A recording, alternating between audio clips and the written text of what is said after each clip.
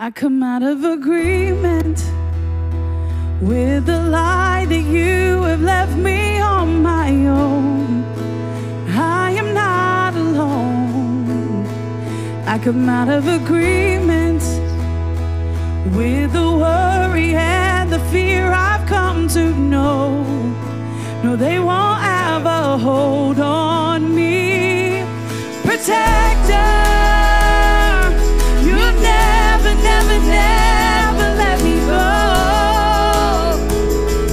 You said you wouldn't leave me, and you won't. You're right by my side.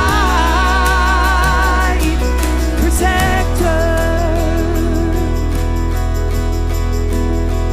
I come into agreement with the truth that you are who you say you are, and I can trust your heart. I come into agreement with what heaven has declared over my life, 'cause I know that you fight for me. Protector, you never, never, never let me go.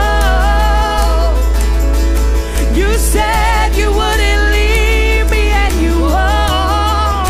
You're right by my side. Oh, protector, you hide me in the shadow of your wings. Your presence is my peace, my covering, my song in the night. Protector.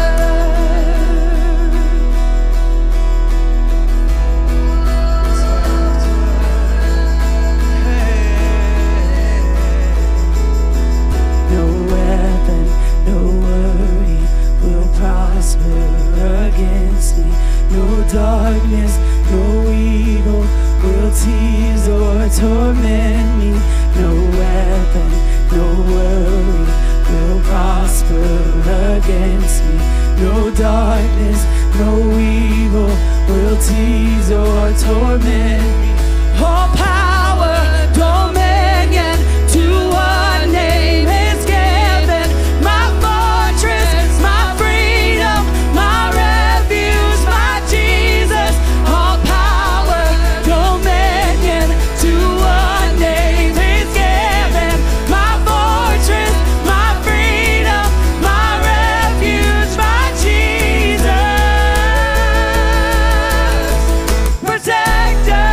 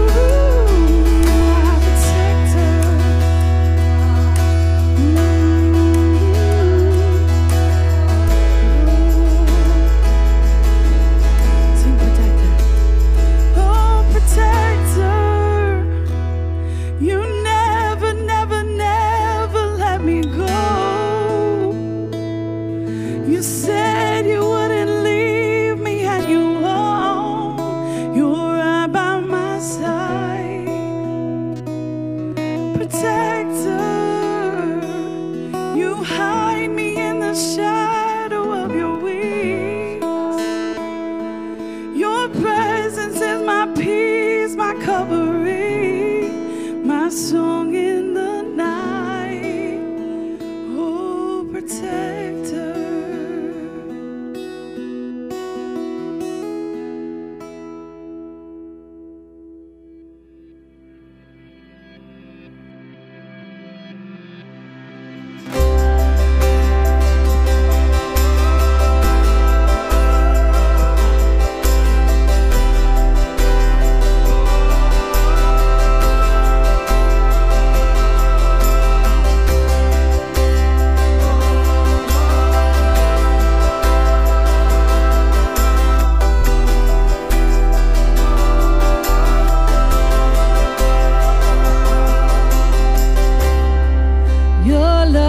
Devoted, like a ring of solid gold, like a vow that's been tested, like a covenant of old. Your love is enduring through the winter rain and beyond the horizon, with mercy for today. And faithful you have been, faithful you will be. You pledge yourself to me. It's why singing your praise will ever be on my lips, ever be on my lips. Your praise will ever be on my lips, ever be on my lips. Your praise will ever be on my lips, ever be on my lips. Your praise will ever be on my lips, ever be on my lips. Oh, yeah.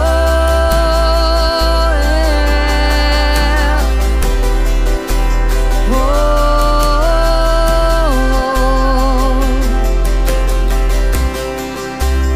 oh,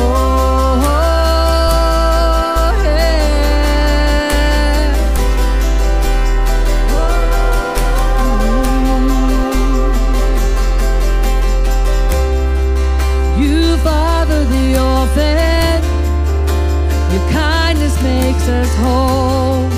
You shoulder our weakness, and your strength becomes our own. And you're making me like you, clothing me in white, bringing beauty from ashes. For you will have your bride, free of all her guilt and rid of all her shame, known by her true name. And it's why I sing your praise will ever be on my lips, ever be on my lips. Your praise will ever be on my lips, ever be on my lips. Your praise will ever be on my lips, ever be on my lips. Your praise will ever be on my lips, ever be on my lips. You will be praised, you will be praised. With angels and saints we sing, worthy are you, Lord. You will be praised, you will be praised.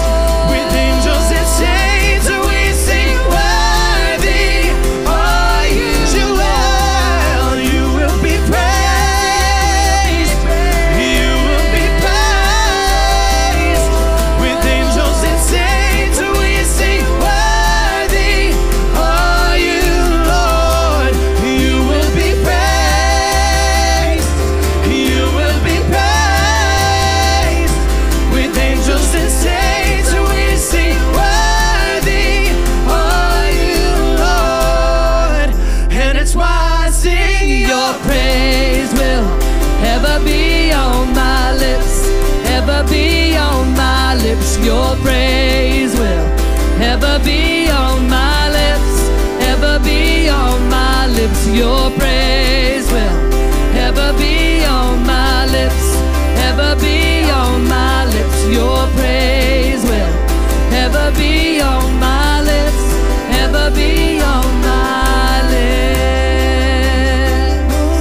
Oh, I'll praise you, Lord. Oh,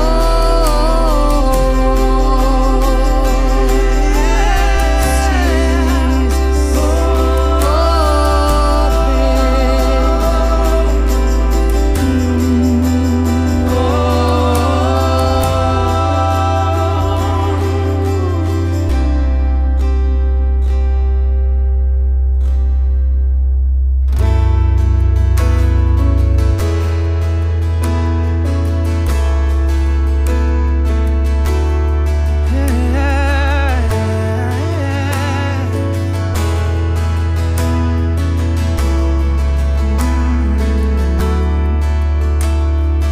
You are the God of the mountains high, still in the valley.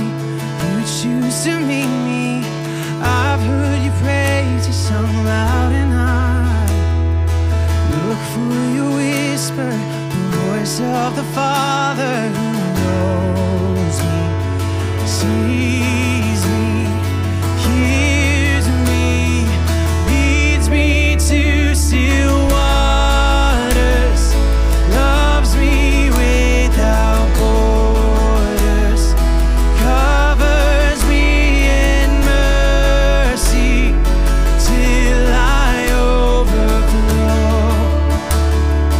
When the shadows hover and the darkness covers, I will fear no evil, shepherd of my soul.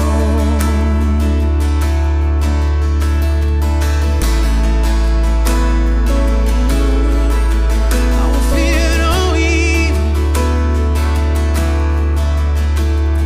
as you are the love that chased after me.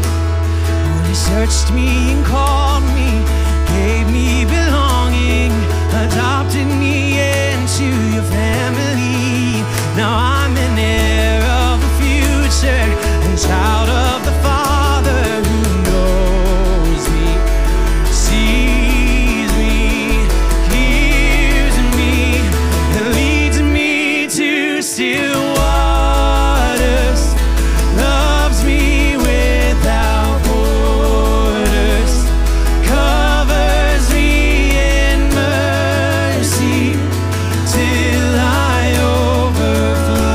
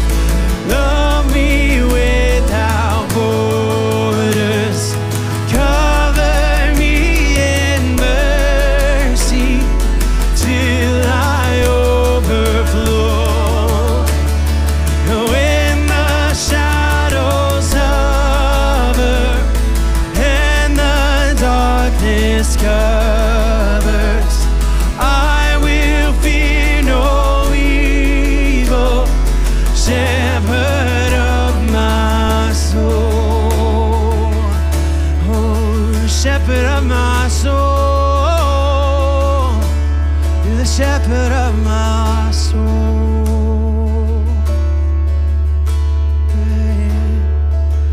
And you lead me to still waters.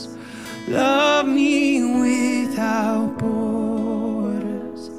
Cover me in mercy till I overflow. When the shadows hover and the darkness covers, I will fear no evil. Shepherd of my soul.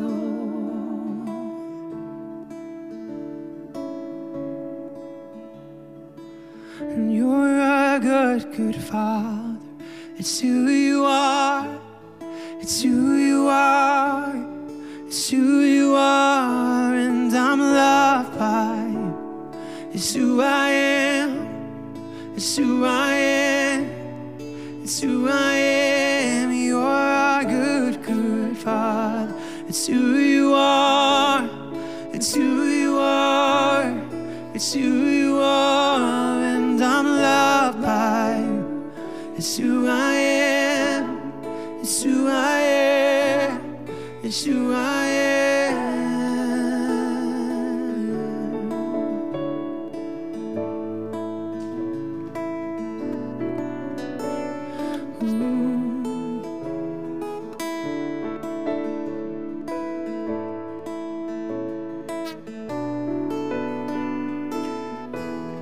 And you prepare a table before my enemies. You invite me to dinner, bring me to peace. You prepare a table before my enemies. You invite me to dinner so I can eat peace.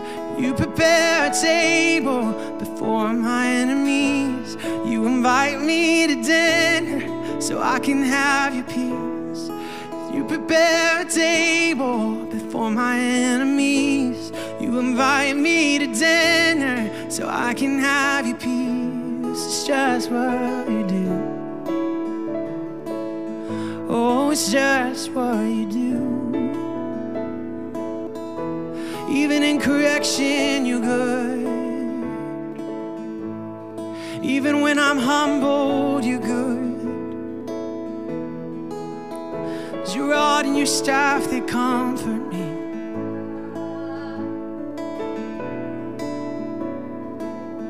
Yes, your rod and staff, they comfort me.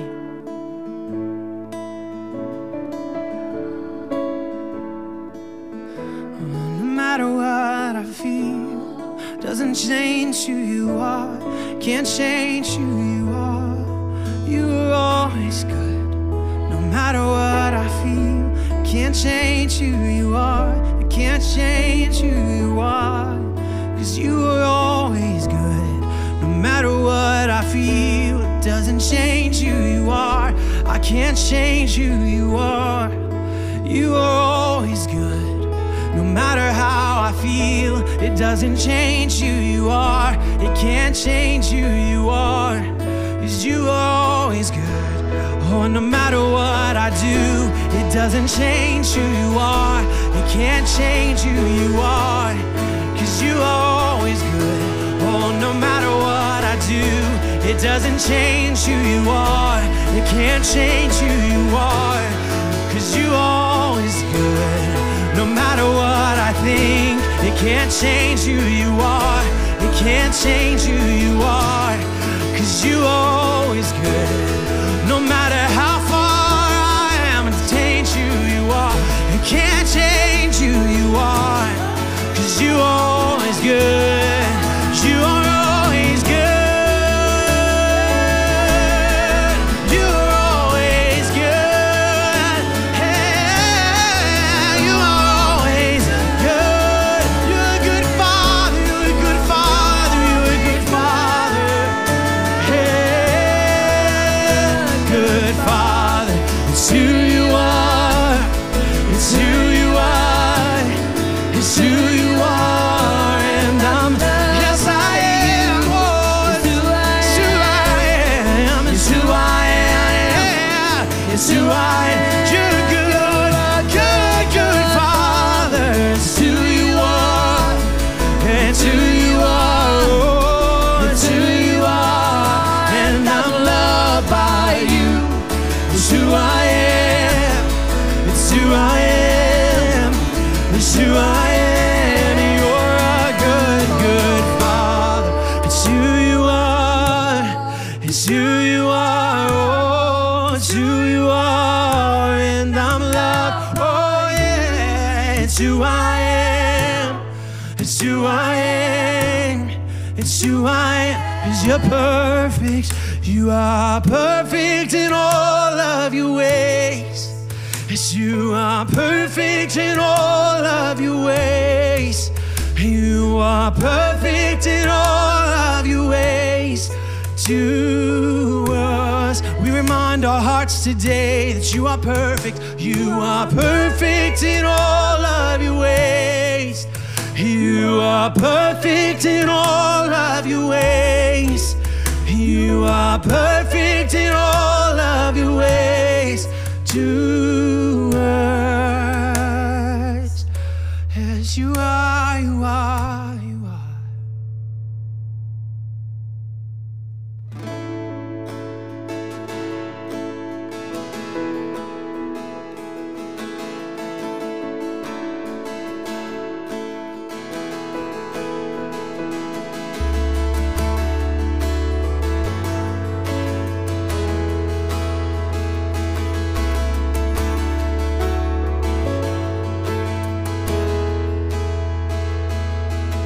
I can hear the winds erupt as you draw near to me.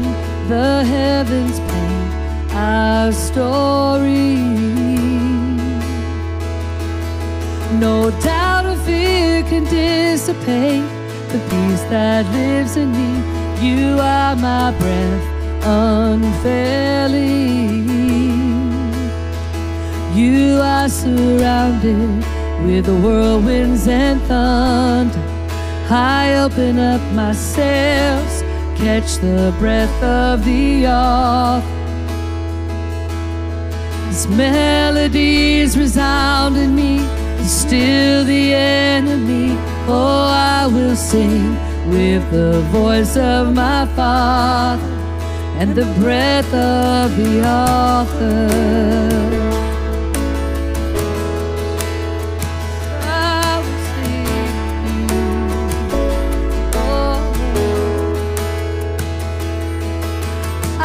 Feel my lungs expand, your authority, a confidence unwavering.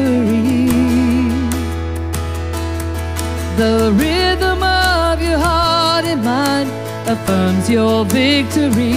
You are my breath exhaling. You are surrounded with whirlwinds and thunder. I open up my sails, catch the breath of the author. As melodies resound in me, and still the enemy. Oh, I will sing with the voice of my Father and the breath of the author.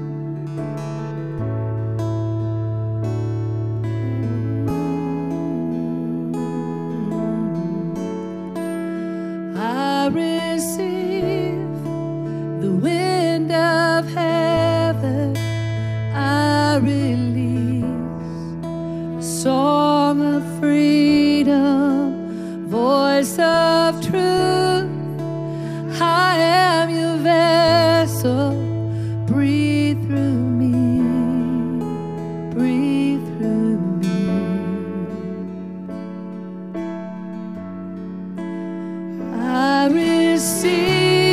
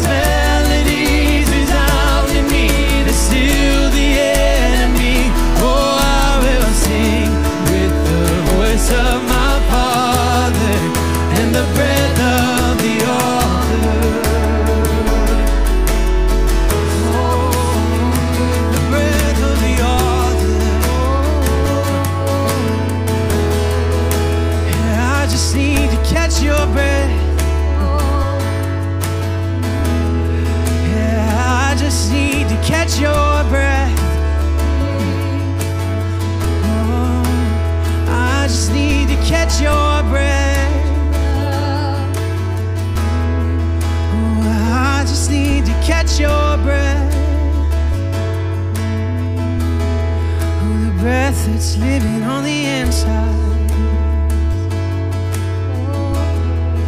The breath that's living on the inside.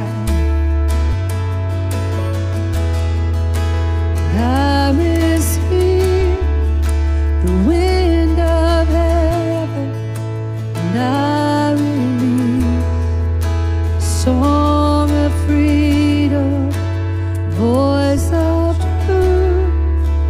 I am your vessel, breathe through me.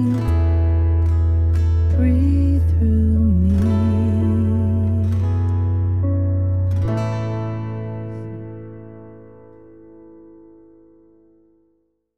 Hey, Legacy Church. Today is the first Sunday in July. And with that, for the month of July, we wanted to bring in some different guests of Legacy Church, some people who are members, some who are kind of sister churches and everything. And so today for the 4th of July, we had a special guest that we really wanted to bring in. His name is Drew Anderson, and he pastors Sumter Chapel in Americus, Georgia. But he wrote a book called No Longer Self-Evident, Are We More American Than Christian? And we really thought that just kind of talking through American culture and Christian culture and kind of seeing where some of the overlaps and the rubs are might be beneficial as we take this weekend to celebrate freedom and to celebrate our national heritage. And so, Pastor Drew, thank you for coming on here and being with us. Would you start just by kind of talking about the story that brought you to that question of, are we more American than Christian? Yeah, of course. It's so great to be with y'all. And on my end, our people, the congregation of Sumter Chapel, will also be engaging in this, and we're sharing it with them, and we're excited that they'll also be joining in as their time of worship for this Sunday as well. So this book, and it really was a blog series first, and before that it was just a question that lingered with me, came out of a relationship I had with a mentor in college. He was a pastor in college, and I was a part of some of the leadership team of the ministry that was there, and he asked us the question, do we look more American than Christian? He just kind of posited it to our leadership team and asked us what at face value seems like a very simple question. And at face value seems like it'd be an easy answer. Like, of course I look more Christian than American. Like, of course I do. And yet this question that was asked of me more than 15 years ago, I just could never shake it. And so as I graduated college and moved into full-time ministry, and then went to seminary, and then back into full-time ministry, and worked in a coffee shop and in an admissions office, and lived my life and got married and started having kids. And we're now here pastoring a church in Americus, Georgia. All along the way, this question followed me. I could not shake it. Do I look American, more American, or do I look more Christian? Like, are these things directly opposed to one another? And the answer is no, they're not directly opposed, but are those things directly connected? And the answer is also no. You know, I can look very American and not look Christian at all. Mm-hmm. And so it just stuck with me. It was something that nagged at me in a good way. It constantly caused me to evaluate my own life as I got into church leadership. It caused me to evaluate the church. Like, what are we doing as a church? Who are we as the church? And are we looking like Christ? Are we looking Christian? Or do we just look like our culture and we're just kind of a more moral version of it? Or we're just, we're pretty much like our culture, but we show up to a building on Sunday and worship Jesus and talk about Jesus a lot. But we throughout the week, we basically look like our culture. Like that, I began to just struggle with that so much. And as I was wrestling with it, as I went into last year, I really felt the Lord asking me to begin to flesh it out, my journey with this question, into a blog series for our people, for our church, for Lent. And so I began blogging on it in February, right? And if we think back, that was pre-pandemic. It was pre the whole world shutting down, right? And so I began to blog about it in this series, and a friend of mine it was on a shared blog that a friend of mine runs. And as we got a couple weeks into the series, he was like, Drew, this is good stuff. Like, I think you need to share this more broadly. I think you should turn this into a book. And I kind of quipped, I don't have time. Like, I don't have time. Life is busy. Ministry's busy. I don't have time. I'm barely getting these blogs written. So like, I don't know when I would ever do that. And then the pandemic hit. In the middle of Lent, the pandemic hits. I had already finished the blog series. It was done.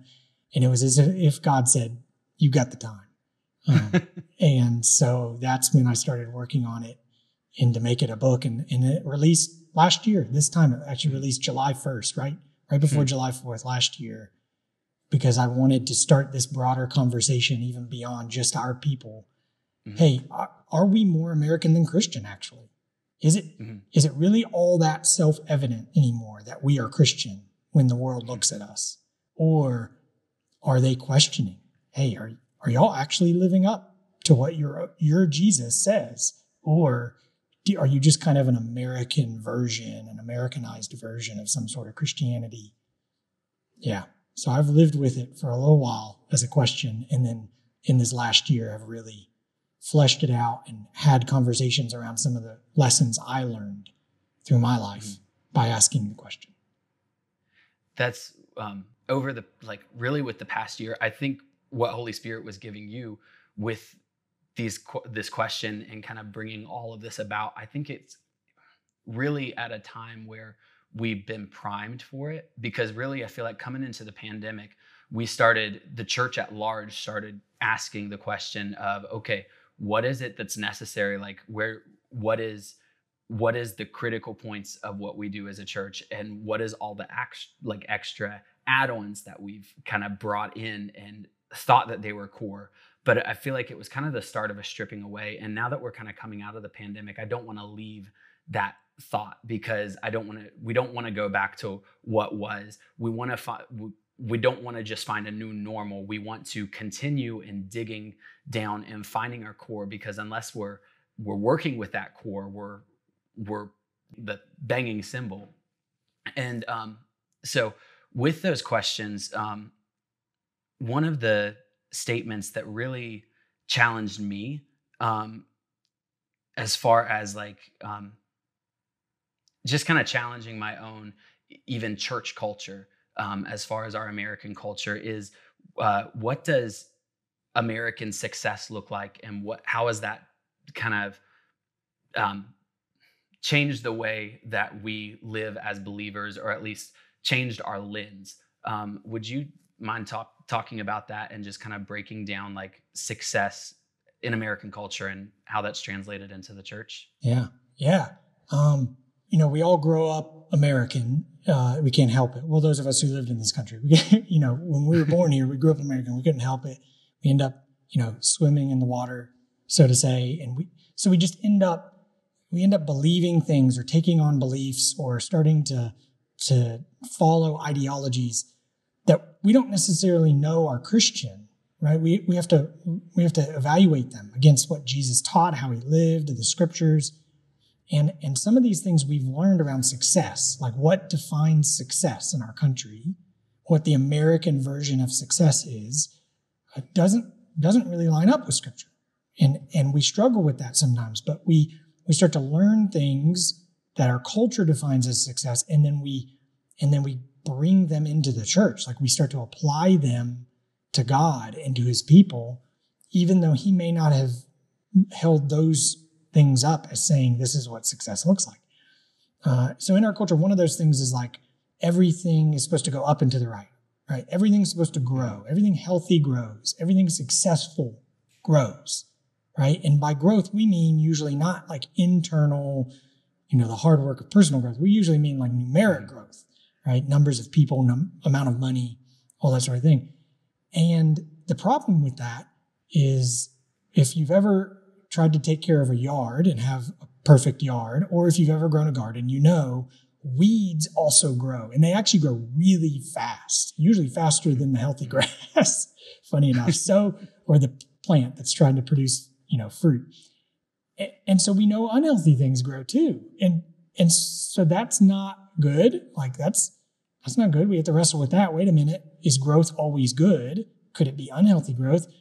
But then also from the Bible, we learn growth is actually God's job.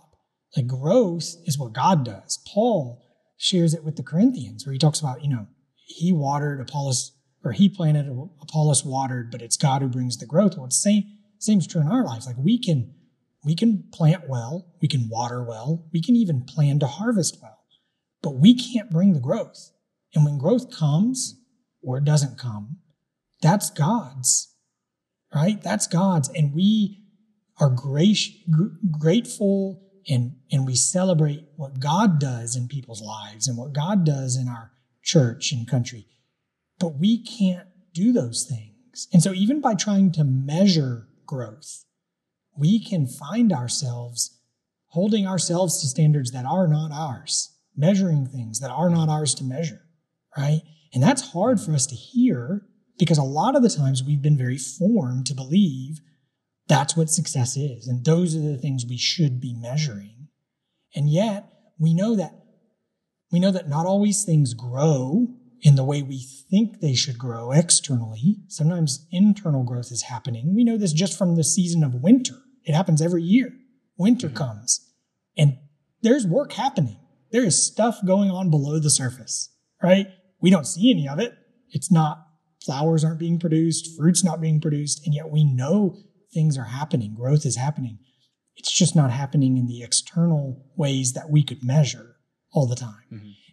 And so that's true in our own lives. And Scripture talks about this being a truth, but we can find ourselves wanting to classify everything by the American version of success, not always necessarily a scriptural version of success. And one example I like to use because of the area we're in, we have a lot of pecan farms and we have a lot of orchards.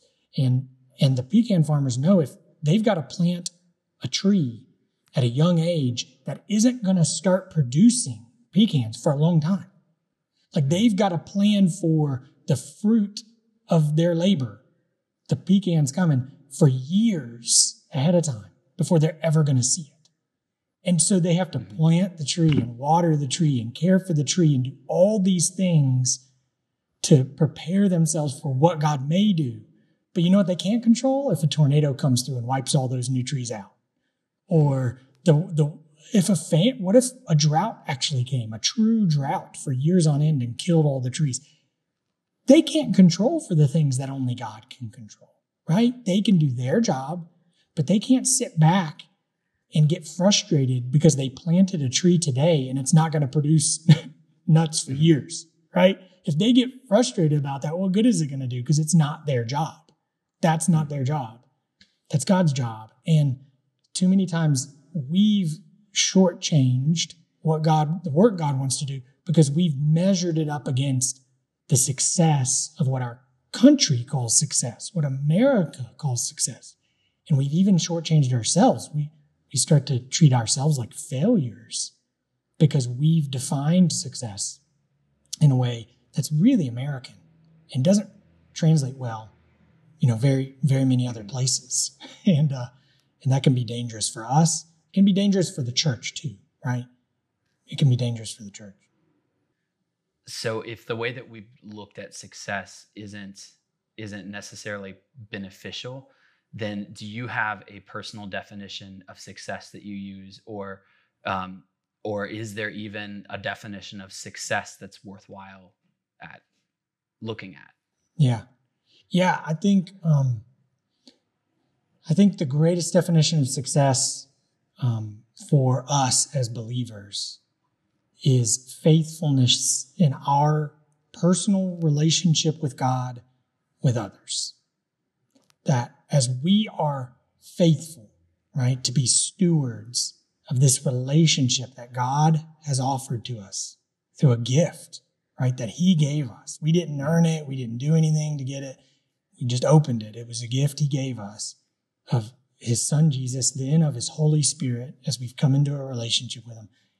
And if we can be faithful in that, to be sons and daughters of God, to know that we are loved, to embrace the way He's made us, even the limits He's given us that are good, the giftedness he's given us, the people he's entrusted us with. That's a huge part of it, is that we can't do this on our own. We can't be faithful to God on our own. It's something we do together as God's people, right? We encourage one another. We challenge one another. We pick each other up when we're down. We need other believers to confess sin to, right? The priesthood of all believers. Like, we need people who we can confess to, and they can pray for us, and we can be healed. We need people in our lives. And so success looks like faithfulness. And that, I've been in enough, business church leadership meetings in my life to know that some people feel like that's a cop-out, right? That's somehow a cop-out. But the irony is, Jesus tells a parable about good stewards, and those good stewards saw increase, right? They invested the talents that God had given them well, and they saw increase. And God's critique of the one who didn't invest was not that he didn't make anything off the talent. It's that he didn't invest it, right? Mm-hmm. The faithfulness part was the critique. Mm-hmm. And because he didn't invest it, he couldn't have made anything off of it. God wasn't praising the other two for what they made off of it, right? They doubled the investment, but he doesn't praise them for the doubling. He praises them for their faithfulness to invest it, to trust him. And that's, at the end of the day, where we've got to find our success, is in this faithfulness to God as sons and daughters, and faithfulness to God together with the other sons and daughters. And as we do that well, and we see a beautiful picture of it in Acts and in the New Testament, it's not always perfect, right? The picture is not perfect at all. Just read the letters to the Corinthians, both of them. They've got just as many problems as we do when we read about the early church. And yet it's beautiful. The beautiful thing God does, this beautiful work he does in their life, where they begin to sacrificially just love God and love others and give of themselves, and they become faithful stewards of their lives to the world for the sake of the gospel. It's an incredible thing to read about, and that's really our definition of success as believers, right? How do we become Jesus together? Individually, but then together, how do we become Jesus to the world, the body of Christ in the world? That's really good.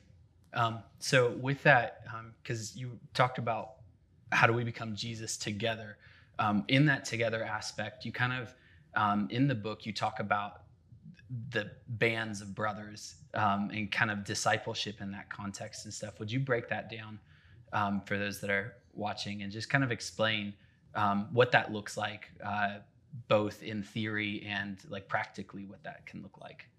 Yeah. So I kind of posit the position in the book of saying maybe smaller is better, maybe bigger is not better. Actually, at the end of the day, I don't think either is better, but I'm just trying to present the opposite of saying the small things are important. I think the chapter's name is actually Small Things Matter. Small things matter.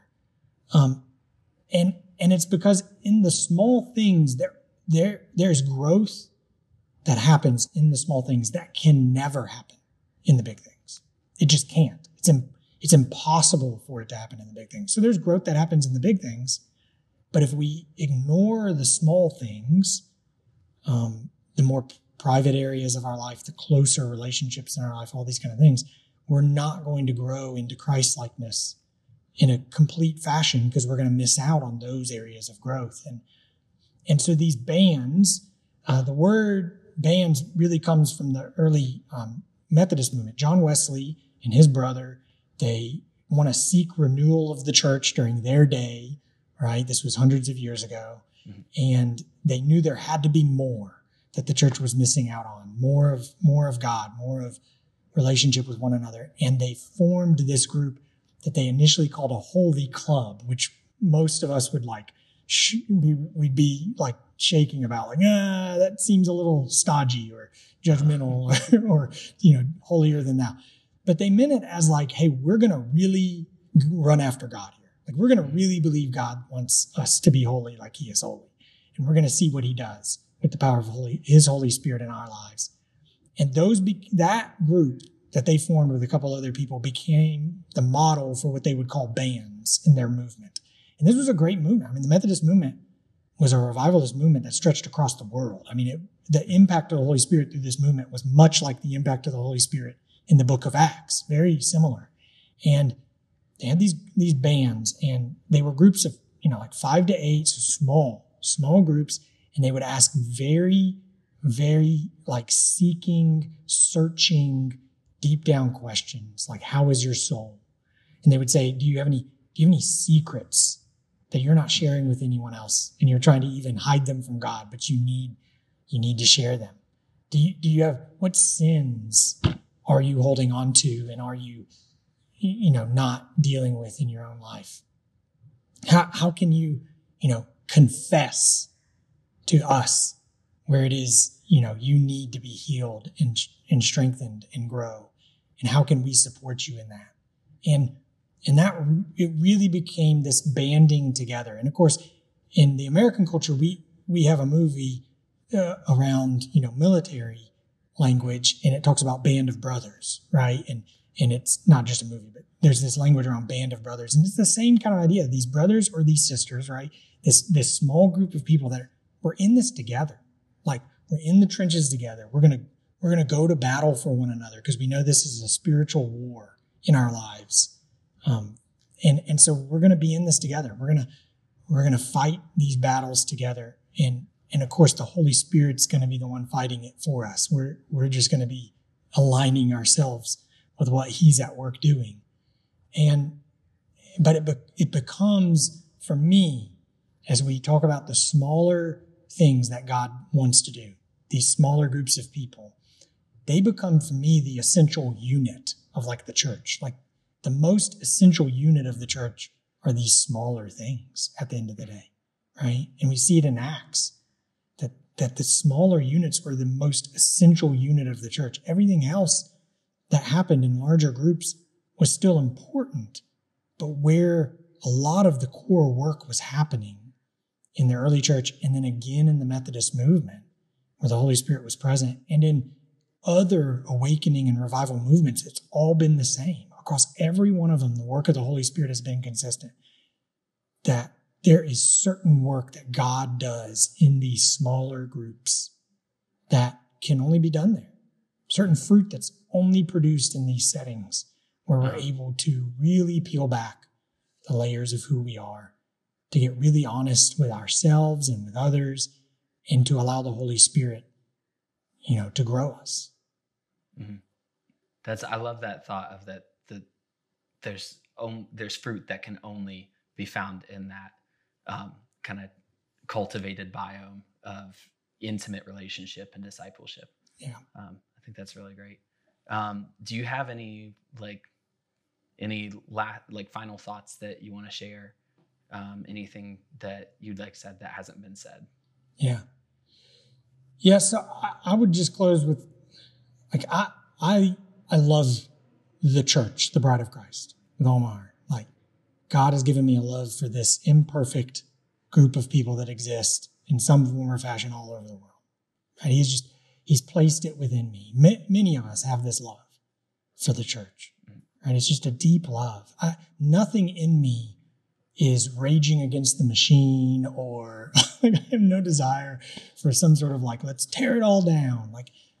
That's not where any of this is coming from. It's always come from a place of deep desire to see myself live into who God has me to be, and deep desire to see God's people live into who he has them to be. And so as I wrote this blog series, and it turned into a book, as I've wrestled with this question in my own life, it's not ever come from a place of judgment or holier than thou, or I have all the answers, let me fix it. That's why I set the book up the way I did, is I don't give really a lot of answers. I ask a lot of questions, and I encourage people to do a lot of searching, because that's been my story and still is my story. That what God is doing in me is stripping back the things that are of me, stripping back the things that are of this culture that has shaped me, these these earthly temporary things, right?